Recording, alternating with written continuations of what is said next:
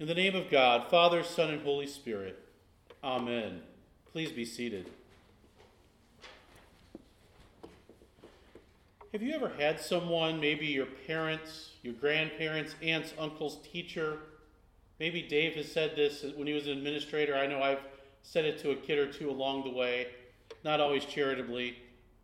You're acting like a child. I want to ask Dave if he said that. I'll admit that when I was a school administrator, you say that to him? Did you ever have a kid ever retort, but I am a child. How else am I supposed to act? I've had that one come back on me. But when you're 6 and your parents or your teacher or somebody said that to you, how did that make you feel? How about when you're 16 or when you're in your 20s? Hold that thought for a minute. See, I've set before you today life and prosperity, death and adversity. Now we go back in time this morning. For the last several months we've been reading the prophets, and now we're headed all the way back to Moses' time, the end of his ministry. Now traditionally we would say that 700 or 800 years between the time of Moses and when Amos and Hosea and Isaiah and Micah and Jonah have their ministry. This is toward the end of Moses' life. In the next chapter, he's going to appoint his successor, Joshua, and the chapter after that, they're going to bury him. And here he sums up what God wants, the very founding of the covenant. Now, the Common English Bible stays close to the Hebrew wording. It says this: life in what's good versus death in what's wrong. And that seems like a really straightforward choice, right? Who doesn't choose life in what's good? Who wants death in what's wrong? Who doesn't want to be under God's protection? The whole book of Deuteronomy can be seen as a restating and re-explaining what we call the law of Moses in all of its nuances to the children of God right before they enter the promised land. And Jesus loves quoting Deuteronomy. His responses to the devil at his temptation in the wilderness are all from Deuteronomy. The first part of the Great Commandment is from here. Chapter 6, verse 4, it says, "Hear, O Israel, the Lord our God, the Lord is one, and you shall love the Lord your God with all your heart, with all your soul, and with all your strength." Now the other half of that verse is, the other half of the Great Commandment I just want to take a moment and say is from Leviticus, a book we normally don't like to read. And it says this: "You shall not take vengeance or bear a grudge against the sons of your own people, but you shall love your neighbor as yourself. I am the Lord." Why do they need to choose life? Moses gives them two similar but slightly different responses about how they choose it. First he says, by loving the Lord your God, walking in his ways, and observing his commandments, decrees, and ordinances. And then he says, loving the Lord your God, obeying him, and holding fast to him. Now the loving the Lord your God, that's a phrase we're very familiar with, right? We've already talked about how it's earlier in Deuteronomy. And here at St. Paul's, at least one service every weekend, we read it aloud. At 7:30, we say the Great Commandment, like clockwork. But notice here, love is not presented as a passive thing. It's not like when I was a teenager daydreaming about a crush that I could never quite work up the nerve to say anything to. No, it's something that requires work, like any true relationship.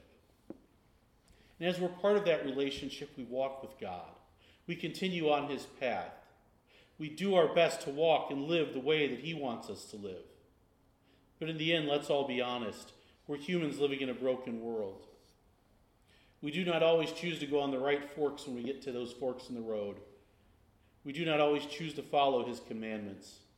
And in those moments, that's when we have to cling to God, for we know that his mercy is great. Our psalm this morning starts, "Happy are those whose way is blameless, who walk in the law of the Lord." Our psalm this morning comes from the longest chapter in the Bible. It's a love letter to God's law, written as an acrostic. The 176 verses are divided into 22 stanzas. Each of those stanzas is a letter of the Hebrew alphabet. And each one of those verses starts with that letter from the alphabet. This morning we're in Aleph, the very first letter. The psalmist writes, "Who never does any wrong, but always walks in his ways. Now notice he's talking about an ideal state here. It's one that our psalmist can't even live up to. Oh, that my ways were made so direct that I might keep your statutes. He's not writing about himself. He's not saying, I'm already perfect, so rejoice in me. He's writing that that's the way he wants to live. But unfortunately, he's only human. He doesn't always live up to his desires. He says, I'll keep your statutes. Do not utterly forsake me. He's crying out in this passage, God, I'm clinging to you. I'm going to try to live as you want me to live. Please don't forsake me in my moment of weakness. Our gospel this morning says this, you've heard it said to those of ancient times, you shall not murder, or whoever murders is liable to judgment. But I say to you that if you're angry with a brother or sisters, you'll be liable to judgment. And if you insult a brother or sister, you'll be liable to the council. And if you say, you fool, you'll be liable to the fires of hell. This morning we have one of those really hard sayings of Jesus.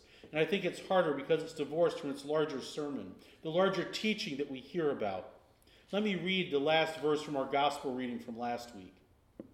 Verse 20 says, for I tell you, unless your righteousness exceeds that of the scribes and the Pharisees, you'll never enter the kingdom of heaven. Jesus has been talking about God's grace. Jesus has just gotten done saying the meek will inherit the earth. And then he tells them, if you're trying to get in on your own righteousness, you have to be more than the scribes and the Pharisees. And now Jesus is expounding on what it means to have the kind of righteousness that could earn your own way into heaven. He's saying that it has to extend beyond what we actually do and be in our hearts as well. That if we do the right thing, but we have hate in our heart, we're still bound up in this world system. Every one of us, I think, if we're driving, have had that moment where we look behind us and what do we see? A police car. And what's the natural inclination there? I mean, even if I'm doing the speed limit, I let my foot off the gas, right? Go a little bit slower, go a little bit under. Only someone who wants to get caught or someone lacking any common sense decides that's the perfect time to speed up. But I tell you, there are days I really do want to speed up because I want to just be on my way and be there even faster. Jesus here tells them that if they have something against someone else, before they go to God, go to that person, ask the other person's forgiveness, to reconcile and ask forgiveness from God. Jesus is not saying the previous teachings were wrong. He's saying that they didn't go far enough in addressing the underlying issues of the heart. As I was studying this week, I read something from Professor Amy Oden that explains the passage well. She says this, Jesus the reframing of righteousness exposes the easy truces we make in this life. We can pat ourselves on the back for not committing murder. While we ruin the reputation of a coworker through our words, we even call it stabbing someone in the back. The notion that we must reconcile with anyone who has something against us before we can give gifts to God should stop us in our tracks. There is no easy private relationship to God in these words. Resentment, alienation, estrangement from others prevent me from even giving my gifts to God. Jesus is saying that our relationship with God is impacted by our relationship with others. That's why the prophets have been telling his people that they can't ask for forgiveness if they're still out there cheating people, if they're still out there doing wrong to their workers and their neighbors. And Jesus here applies these principles even to our relationship with our spouses and our relationship with the wider world. Let your yes be yes and your no be no. Our compliance with the rules, our doing what we're asked or what we feel like we should do, has to be done in love. It has to be done without malice and duplicity. And so, brothers and sisters, I could not speak to you as spiritual people, but rather as people of the flesh, as infants in Christ. Now, Paul here is dealing with the issues within the church in Corinth. The church which Paul opened his letters thanking God for, saying, I'm thankful for the time I was able to spend directly with you. The church which Paul said was blessed in speech and given all the gifts that were needed from the Holy Spirit to walk in righteousness. Paul says that they're acting like spiritual children. Paul says that when he was there, I fed you with milk, not solid food, for you are infants, not ready yet for solid food. I mean, that makes sense, right? When you have a baby, the baby has to have milk. You don't start sticking steak in a baby's mouth. What happens? They choke. But a 5-year-old child needs more sustenance, right? More than just what milk can give them. And here, even though he's been away for a few years, Paul's saying, listen, you're still not ready. You're still not mature. Think about how that must have felt to them. Paul's saying, stop acting like spiritual children. Why are they not ready? Because they're quarreling. There are people putting themselves over others, thinking they're elite. They're taking their spiritual heroes and creating cliques around them. They're doing exactly what they would have done in the world to gain position and prominence. It's us versus them. Divide and conquer. And Paul says because they're acting that way, they're still in the flesh. Because they want to use worldly tactics to advance in the kingdom of God. Paul asks them, who am I? Who is Apollos? They're nothing but servants, he says, but workmen. We planted, we watered. But in the end, all the growth is due to God. Paul says that the workers will get their reward from God, not from them, not from the Corinthians. For we are God's servants working together. You are God's field, God's building. And notice that Paul says this doesn't kick them out of the kingdom of heaven or out of the family of God, that they're no longer part of the body of Christ, only that they need to grow up, only that they need to grow into the maturity they should have in Christ. All of us here are working together, and I want to mix my metaphors even more than Paul does in these passages, who are called to grow more together, to follow the path that we're being led down.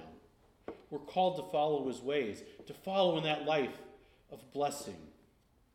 Now Lent starts soon, a time when we're called to fast and to examine our hearts and lives even more than normal. But before then, take some time as we're praying this evening, that when we pray for forgiveness of our sins, before that, stop and examine your own heart and ask, do I need to seek forgiveness from someone?